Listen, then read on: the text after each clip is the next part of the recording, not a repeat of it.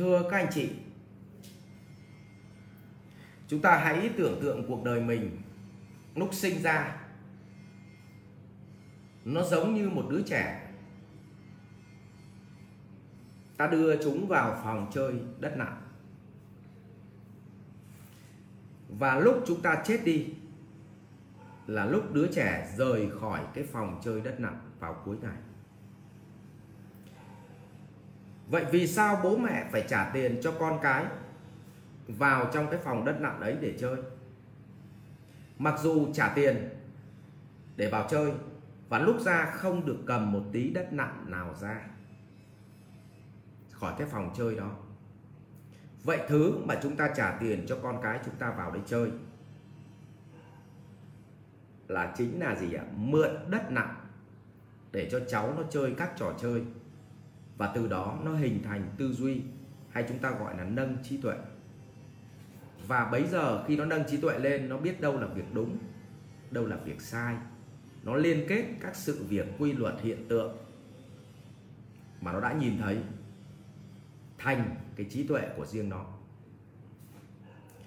Vậy thì tương tự như vậy, thì con người chúng ta sinh ra vào thế giới hồng trần mà chúng ta gọi là thế giới vật chất này, là nhờ mượn vật chất để chúng ta làm ra cái nhà, làm ra doanh nghiệp, làm ra cái bàn, làm ra cái ghế, vừa để chúng ta sử dụng, nhưng cũng vừa để cho chúng ta gì ạ? Tập tành với những thứ trí tuệ chúng ta được học hành và đưa vào đời sống. Rồi khi chết đi thì tất cả những thứ mà chúng ta làm ra thì chúng ta để lại ở đây. Có cầm được tí đất nặng nào ra khỏi cái phòng chơi đất nặng đâu. Nhưng cái mà chúng ta cầm đi được cuối cùng đó là trí tuệ và cái tâm của chúng ta. Cho nên người ta mới gọi cái cõi này là cõi hồng trần. Con người sinh ra mượn cõi hồng trần để trải nghiệm với niềm vui, nỗi buồn, với nghịch cảnh, với thuận cảnh, để xem bạn nhờ vậy mà bạn sửa được tâm mình. Và giống như cái trò chơi trong một kiếp đời sống này của chúng ta, giống như một ngày mà trẻ con vào phòng chơi. Nếu bạn hiểu được điều này thì bạn mới thấy rằng sai lầm lớn nhất của những kẻ kiếm được tiền lại dồn tiền vào túi và không chơi tiếp, là giữ tiền. Vậy thì bỏ tiền vào phòng chơi đất nặng thì lại không chịu nặng đất, mà lấy đất của người ta dồn vào túi. Xong lúc ra khỏi phòng, người ta bắt lộn túi để trả lại đất nặng.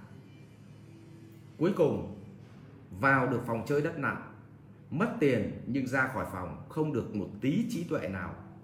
Tưởng là mang được đất nặng đi, nào ngờ nó lộn túi, nó lấy lại. Con người cũng vậy. Họ tưởng rằng họ tạo ra một khối tài sản kếch xù thì họ mang được đi sao? Cho nên bạn mới thấy tất cả những người trí tuệ họ rất giàu rồi, nhưng không phải vì giàu mà họ dừng lại. Họ lại thấy rằng nhờ giàu có mà họ lại có nhiều đất nặng để họ chơi, và bắt đầu họ chơi các trò chơi khác nhau. Ví dụ như tập đoàn của anh Vượng, anh ấy chơi các trò chơi đa ngành. Chứ còn nếu mà họ không hiểu về Phật Pháp thì như anh Vượng, anh ấy dừng lại chứ, anh làm gì nữa. Bởi vì cái đất nặng mà anh đang có trong túi anh ăn đến cuối đời rồi, thậm chí đến 1000 đời sau rồi. Thế anh còn chơi làm gì nữa? Và cái mà anh đang chơi không phải anh ấy tìm được nhiều đất hơn, mà cái mà anh ấy đang chơi là anh ấy gì ạ? Tiếp tục rèn luyện trí tuệ của mình. Vậy sứ mệnh trong một đời người chúng ta sinh ra là gì? Là lao động để tích lũy đất nặng trước. Tức là phải có tư bản, có tiền đấy. Vậy đầu tiên là phải lao động cật lực để người ta phát cho ít đất nặng. Cũng giống như các bạn vào chơi điện tử cũng vậy. Đầu tiên không có vũ khí, phải đánh tay bo. Xong đến khi mà bạn lên level một chút thì cái nhóm admin ấy nó mới cấp cho bạn một khẩu súng. Xong rồi oắn nhau tiếp. Xong bắt đầu có chiến lợi phẩm lại được cấp cho cái khẩu súng tốt hơn. Và nhờ thế bạn chơi nó nét hơn. Vậy thì giai đoạn 1 của đời người á, là học hành. Chính là giai đoạn gì ạ? Học về lý thuyết chơi đất nặng. Giai đoạn 2 từ lúc mà ra trường tốt nghiệp đại học, ra trường cho đến lao động 8 năm tiếp theo là vừa gì ạ? Thực hành nặn đất. Cho đến năm 25 tuổi là thực hành nặn đất thôi. Từ 2 năm đến 30 tuổi thì tích lũy được một chút đất nặn. Và bây giờ ngoài 30 tuổi với khởi nghiệp, tức là gì ạ? Bắt đầu với dùng cái đất nặn mà mình đã tích lũy được thì bắt đầu chơi các cuộc chơi của mình. Và nếu không may bạn nặn ngu thì bạn vẫn mất mà. Nhưng bạn lại chơi một cuộc chơi khác. Và như vậy, nhờ vậy mà bạn có trí tuệ. Chứ còn nếu mà cả cuộc đời này mà bạn có thể ngồi một chỗ, bạn làm một công việc lặp đi lặp lại và không bao giờ nghĩ đến chuyện thăng tiến, và bạn vẫn đủ ăn, thì tôi đồng ý là bạn vẫn sống được thôi. Nhưng vấn đề là từ lúc 22 tuổi đến lúc 72 tuổi chết đi, trí tuệ không hơn được một chút nào, thậm chí còn bị lột hơn. Và đó là phí một đời người được sinh ra làm người. Cho nên tôi nhắc lại, sứ mệnh của con người sinh ra nhờ lao động,